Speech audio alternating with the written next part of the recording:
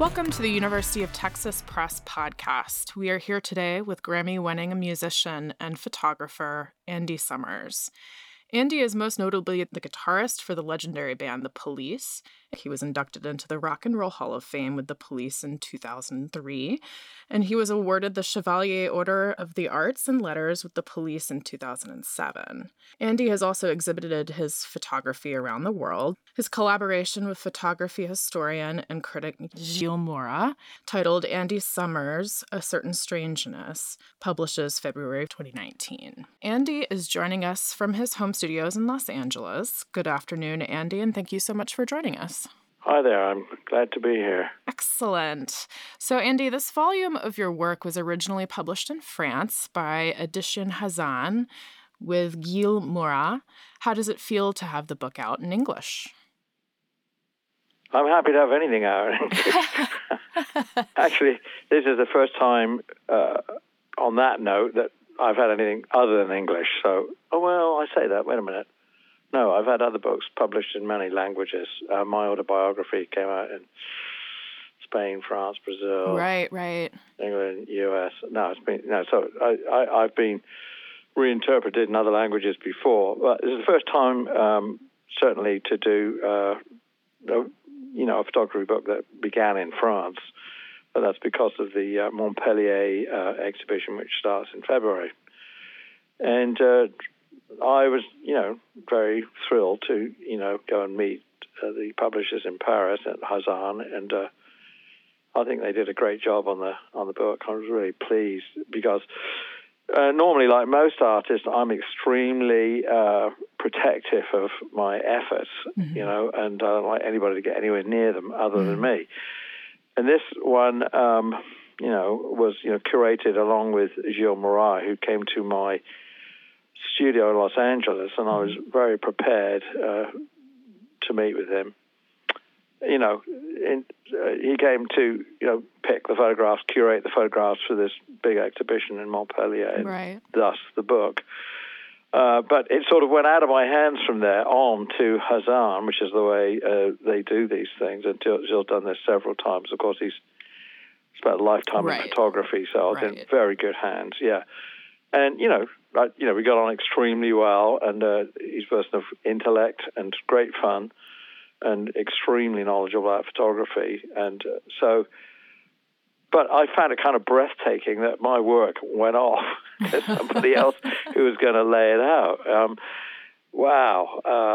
always so hands-on. But, I was actually delighted when I got to the office in Paris and, met the layout artist who had, I thought, laid it out pretty much exactly the way I would have done it. He made all the right visual hookups between the pages, and, he was a very sweet, very sensitive guy, and they're all terrific. I was, I have to say, I was delighted by it. Not like, oh my God, I can't believe you did that. It wasn't like that at all. So I'm actually very pleased with this book. Yeah, it's beautiful. And you have an essay in the book speaking about just your history with photography. Do you want to talk a little bit about... Exactly. Yeah. Well, of course, all these things, there's a lot of love in this project. Yeah. And, I like to write. I have various writing projects as well as the photography.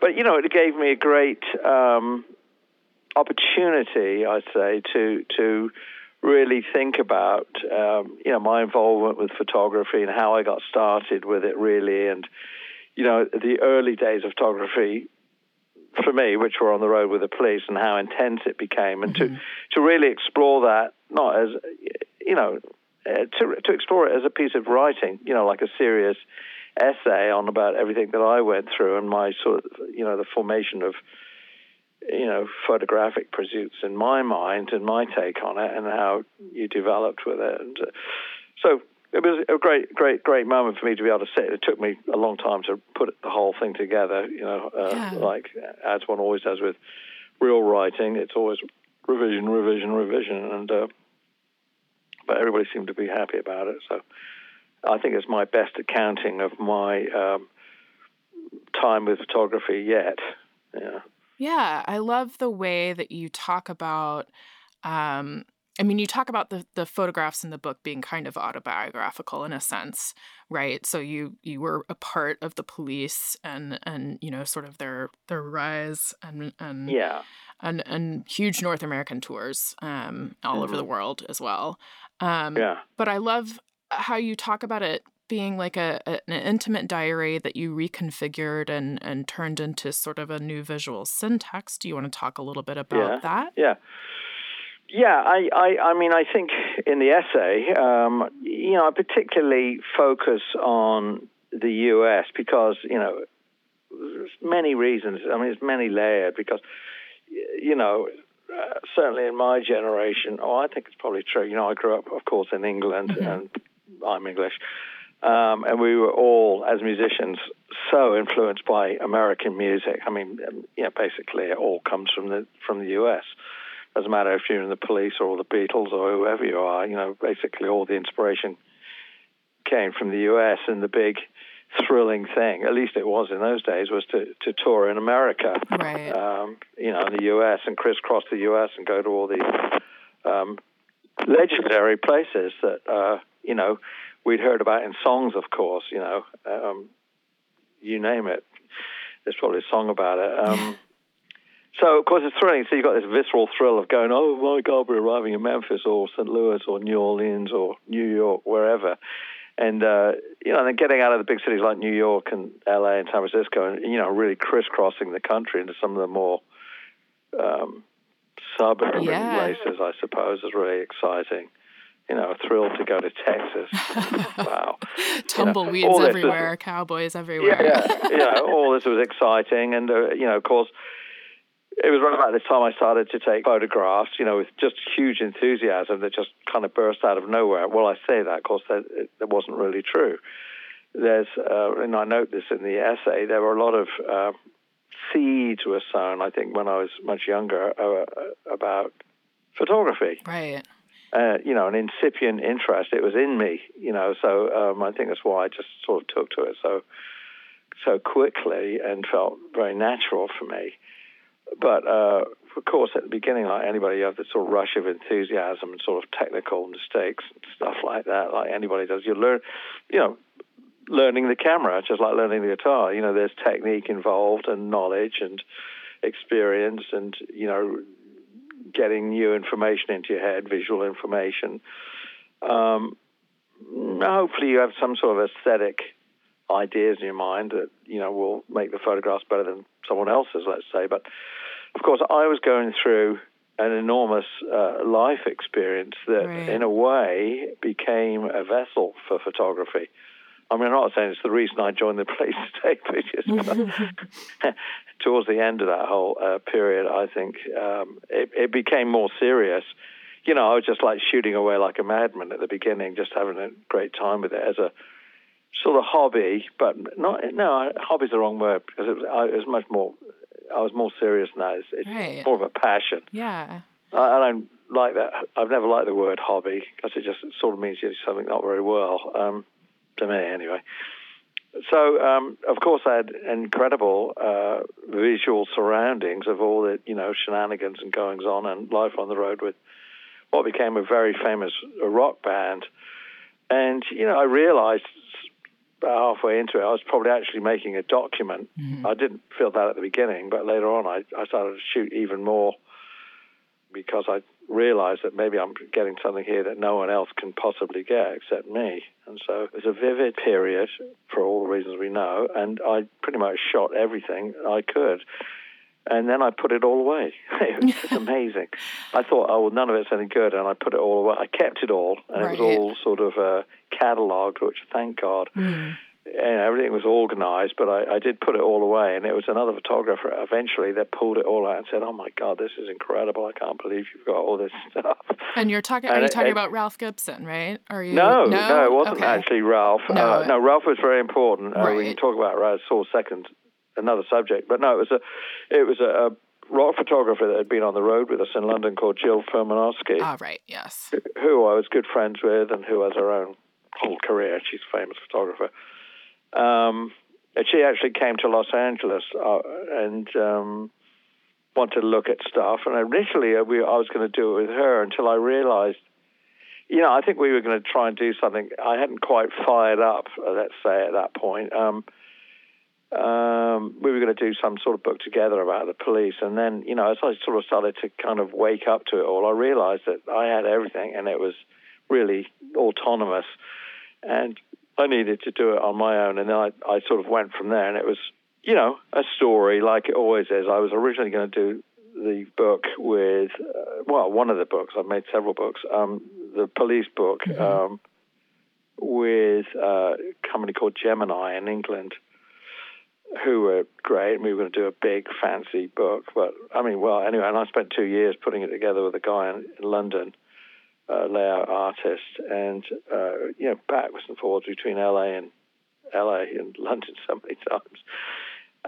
Anyway, bit of a tragic story. The owner of the book company, a wonderful guy named Brian Roylance, actually died. Oh, no. Had a heart attack while we were just about as the book was finished. And, it's very frustrating for me. I'd put all this work in, and of course it was terrible about Brian, but, the company just sort of ceased to exist at that point. And I had this incredible maquette, all the work done, and I was sort of sitting with this baby, and, eventually I got it to Taschen, and it was actually, again, here he enters, it was Ralph Gibson, who I was talking on the phone with him about it, saying, I can't believe I've got all this, and nowhere to put it. He said, why don't you call up Benedict? He's in L.A., and he said, here's his number, I'll call him first, and it's just sort of amazing to me. I called him 20 minutes later, and Benedict said, why don't you come over right now? No way. Bring it with you. And I did. Great. Went over to Mulholland Drive, where he was living, and showed him, and he said, 5 minutes, he looked, I said, okay, I'll tell you what we're going to do. And I went, oh, my God. And that was it. And so that's when I got that project going. But, of course, previous to that, I'd had Throb out in the 80s. So, but the Taschen was sort of like Throb on steroids. It was a much bigger book, and they did the big collector's edition and, wonderful printing. They were absolutely wonderful to work with, very easy, and they did a great job on it. And that book, which is called I'll Be Watching You, came out as the police reunion tour happened. Right, around 2007 or 2008 or something, 2007, 2008. And it wasn't planned at all. It was just like, my God, the universe has come together on this one. It was brilliant. So, that pretty much wrapped that whole thing for me, Yeah, how it all came together. So, do you want to talk a little bit, just to go back, about your influences? Do you want to start there, talking about... Well, yeah, okay, there's a lot to this, because, when you go, well, where did it come from? Why did you suddenly get this whole other thing in your life about photography? And, I do mention in the essay that, where... there's two places, and the second one I realized later when I wrote yet another thing for the show in Montpellier, where we wanted to do something different. Initially I have always thought that it was seeing all those amazing European films of the period, Truffaut, Fellini, Bergman, Antonioni, etc., all pretty much all in black and white, that impressed me so deeply. And I think as a teenager, sort of for the first thing outside of, living with a guitar all the time and just really trying to be a guitar player and a musician, there was some sort of instinct about what you might call art, and it was in these films that I was seeing over and over, and it was a sort of very much enlargement of a teenager's world view, and that there were other things in life. And I found it incredibly inspiring at that age, and that's what I wanted to do. Be a film director, like we all do at 17. But of course, I had no idea how one ever gets to anything like that. And I was so involved with playing music, which is probably my most natural talent. Anyway, but it hit me in a really deep way. And, of course, I was a total movie buff and avid movie watcher ever since, all my life. And another little thing I did sort of come up with recently was, in the essay, another essay I wrote from Montpellier, was that when I was growing up, my parents always had these suitcases full of photographs of their entire history and ancestors, all little English black and white curly-edged photographs that I spent many hours looking at and always went back to. And I think these were sort of a feature of my childhood, always looking at these black and white photographs. So I think it was another thing that penetrated in an early age, that these things were there for me in a way. And then, later on in life, when I joined the band and everything, this emerged. But it didn't emerge from nowhere. That some of this had already been set inside my head, I think. Yeah. Well, I love what you write about with the, Ingmar Bergman's Seventh Seal, the imagery and the surrealism that really connected you to, Freud and Jung and some themes and broader questions and sort of philosophies that you probe at with your music and your photography. Do you want to talk a little bit more about how the music ties into the photography a little bit? You're a teenage person and you're starting to wake up to the world and all the rest of it. And, music, of course, was my sort of first point of contact with anything artistic. And then, I'd like to think that if you're into music, then you've probably got a curious mind and one thing leads to another. And yeah, you get into everything. Yeah. It's a wide variety of subjects, and I think maybe your central thing is you're a musician, or maybe you're a filmmaker. But if you're a filmmaker, maybe you're influenced by music hugely, or whatever. All these things, the media cross from one to another, and it's information, and I think one set of information informs another set. So, which of course ties into music and photography and how these things can relate. I think it's great to go into photography with a head full of music, that's informed by listening to Sonny Rollins, John Coltrane, Bach, Beethoven, whatever. You name it, avant-garde. That you've got all these takes on what makes an aesthetic. And I think that's so important. If you're going to you want to be a great guitar player, and you're only ever going to listen to guitar music in a certain genre, I think it will really limit you. Yeah. I think it's really important to, get a rich variety of information into your head. And why wouldn't you, as a person, want to be kind of cerebral and intellectual things in your head and these beautiful expressions of life through art? Well, I love what you write, like how would Thelonious Monk take a photograph, or how do you make music with a camera? And you're talking basically about applying jazz improvisation to photography and capturing moments that speak musically or have a sort of a visual identity, like you were saying. Yeah, well, continuing on this line of thought, of course, I was 15, 16, practicing like 10 hours a day, just mad for the guitar. And of course, big influence on me at that age was not pop music, which of course is much more simple, but because, I was curious and harmonically curious, my ear went to jazz, and listening to jazz guitar is most all-American, really. And how the hell do they play those complicated lines, and how do they make them work over these harmonies, these chord sequences? This was raw. I was a raw English teenager trying to pick up on this sophisticated American jazz. But, I studied it, I listened, and a lot of it was done by osmosis. I would sit and play my 33 1/3 records at 16 and try and learn these complicated solos. But, I've taken it all in by ear, but it's a fantastic way to learn because you really get it into your body and into your soul, I think, in a way that you'll never get any other way. And, I'm talking about hundreds of hours of listening to these things at slow speed and then picking them up to normal speed and trying to play them. This is how I learned. I think my own self-teaching that way was probably the deepest in a way, more than anything I was taught by anybody else.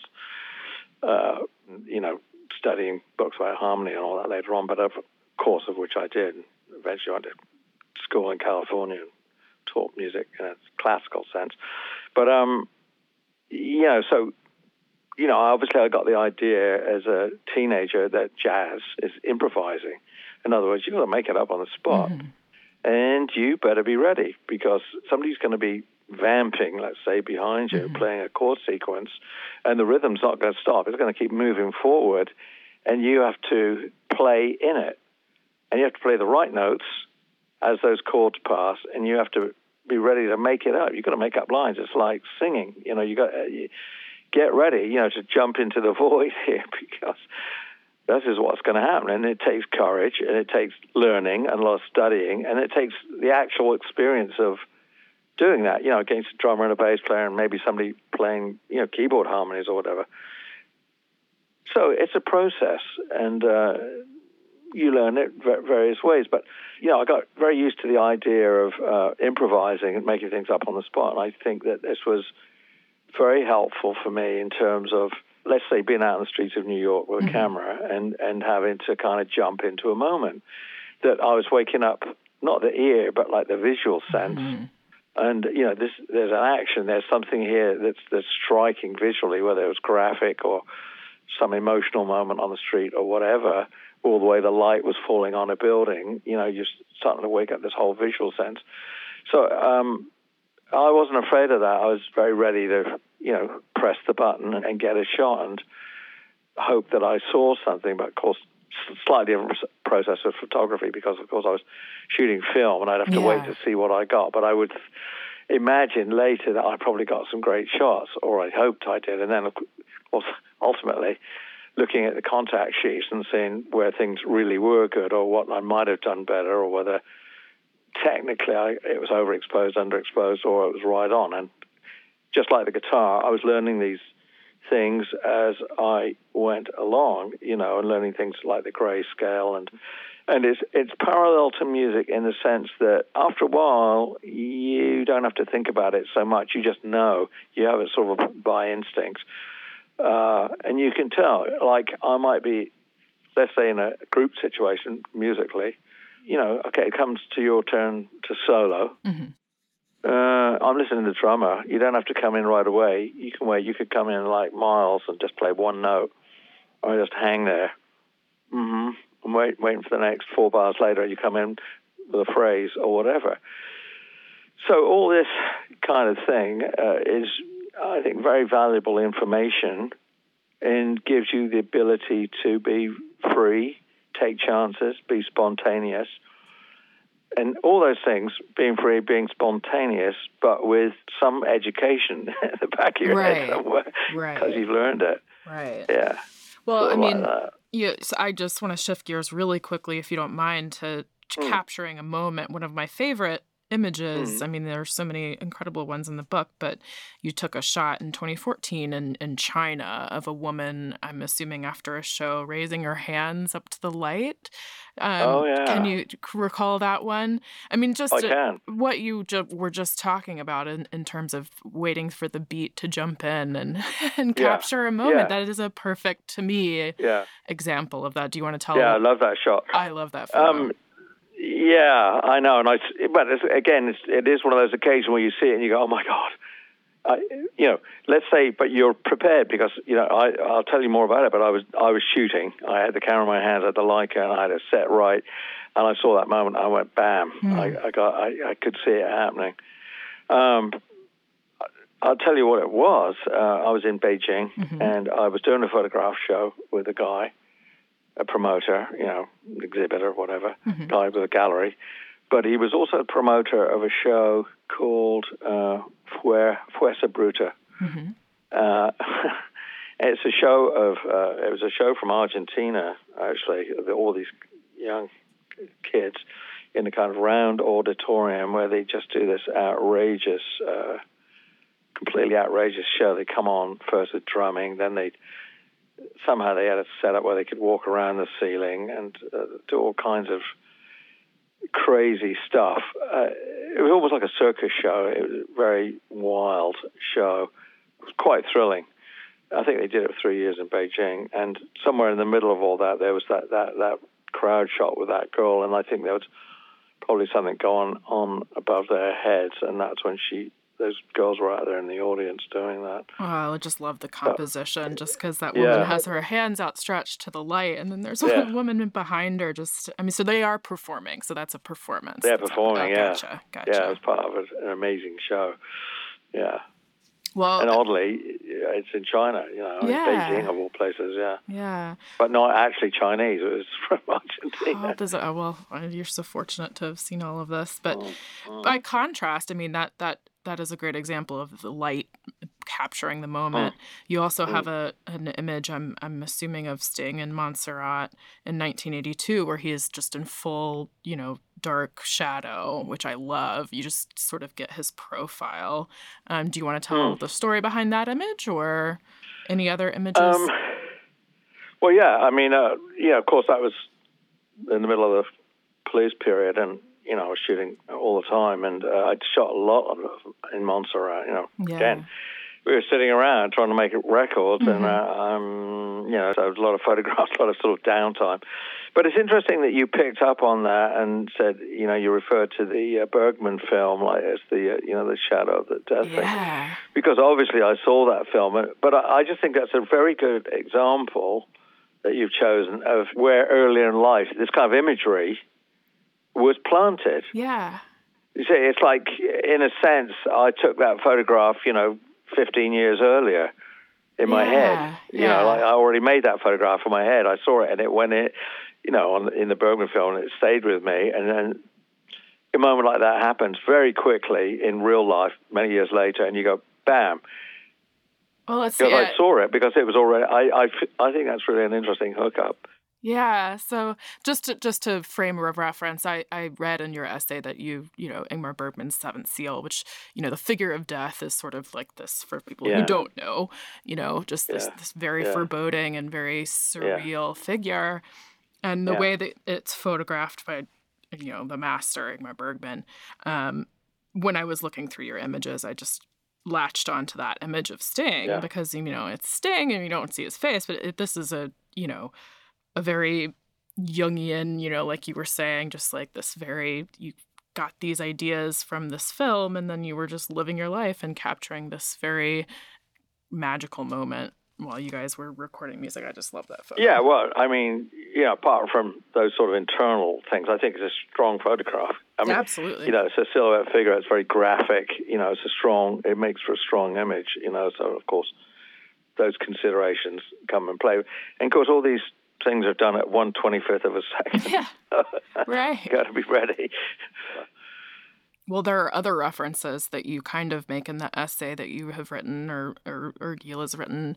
Mary Ellen Mark is another sort of influence on you, and there are images in the book that really remind me of her.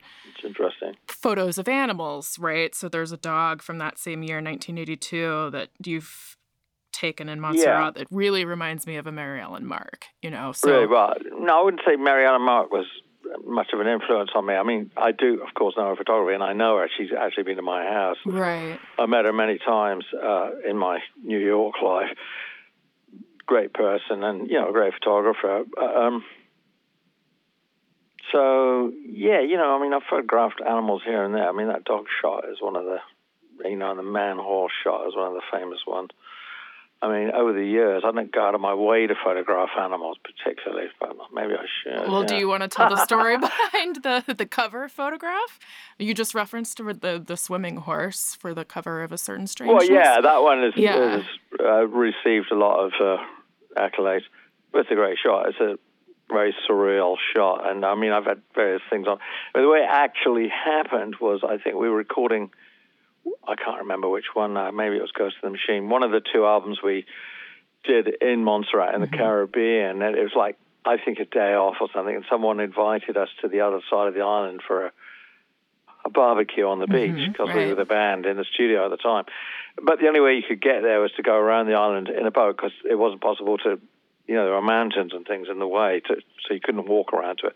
So we went around in a boat. And as we arrived on the beach at the other side, a native Montserrat man, I suppose, was taking his horse into the ocean. Yeah.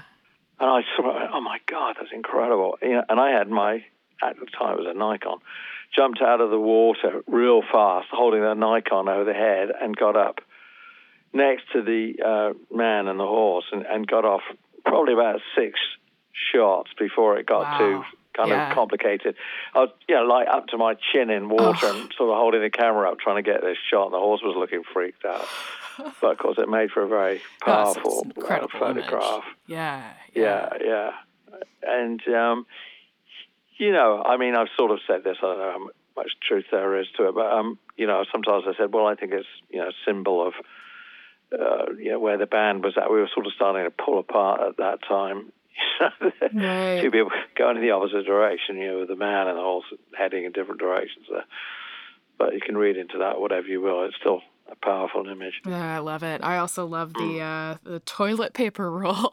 No, what I'm assuming is a hotel corridor. Yeah. Well, the toilet paper roll, the help toilet roll. That was in Mexico City, where we went to play and was, we couldn't leave the hotel. We were, surrounded by screaming mobs the whole time. Right. So of course it's humorous, but I also had a strong habit of making up sort of surrealist photographs while we were on tour. Like at night after the show, I'd sit around and try and think of, something weird to shoot, whether I made it up or, went in search of it. But, obviously the toilet roll is, with help on it, is one of those images that I made up. Out of boredom and unable to leave the something hotel. to do, because, you get back to the hotel at 1 o'clock in the morning and you're still raging after this big night. I mean, going to, do photography or something at that time of night, it's calming, let's say. Right, and good way to sort of calm down for a couple of hours, and and because I was interested in doing it anyway, it was great fun for me. Yeah, absolutely. Do you want to shift gears and talk about cameras and sort of the different sense that you get for different cameras? Yeah. Do you treat them like guitars, where it's this make model is good for this or whatever? Yeah. Okay. Well, as I got interested in photography, as we, turned up a lot in New York, and we were surrounded by many photographers. We were a hot band. Everybody wanted to take pictures of us. And I think that's what, was the sort of superficial thing. Like, I started looking at these people, all these incredible cameras and their gear and their physicality and their attitude as we tried to get pictures. And I think it sort of woke it up. And I thought, it's just a sort of dumb conceit. Oh, okay, I'm going to be a photographer as well. With a camera, I'm going to do this. And one of the photographers took me out to, I think it was B&H, or maybe it was B&H then, if they existed then. And, I bought a Nikon and a 24mm lens, which was the wrong lens to get, of course. So I started into it, and I must have looked at books, instruction books or whatever, and started to take it. But, the camera, I think it was a Nikon FE that I started with. It's pretty simple to use. You overexpose it, the needle goes up above the middle line, and underexpose it goes underneath it. So you figure out, if you want to get correctly exposed photographs, you get the arrow in the middle. Yeah. But that should be according to something that registers at about 18% on the grayscale. So these little technical things. But I got that pretty quickly, and I had a pretty good success rate with the way I shot. No, focus is never a problem, but exposure is the thing that you have to get right. So I started out like that, and a little while later I realized I needed a 50mm lens, not a 24mm, because everything is too wide and too distorted, and I didn't like the way it looked.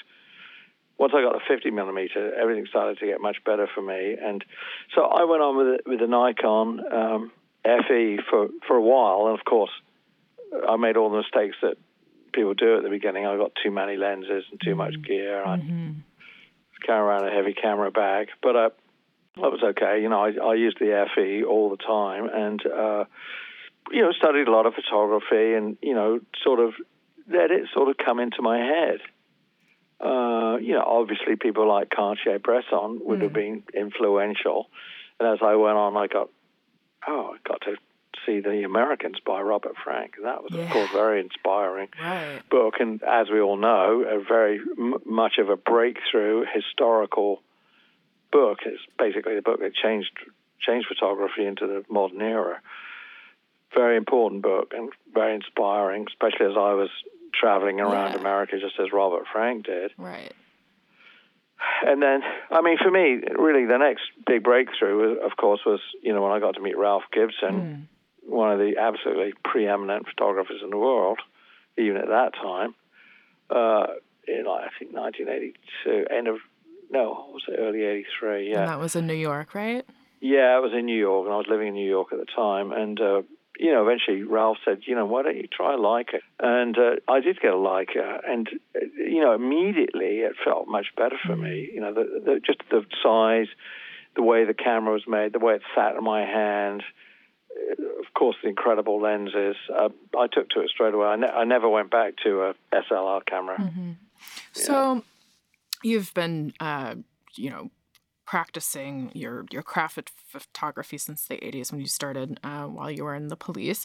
And you've done about 50 photo exhibitions to date. Do you want to 50 plus? Do you want to talk about what you might have coming up, what you're working on now? Well, yeah, next year is going to be, I think, a very good year for me with photography. I just can sort of sense it in my bones.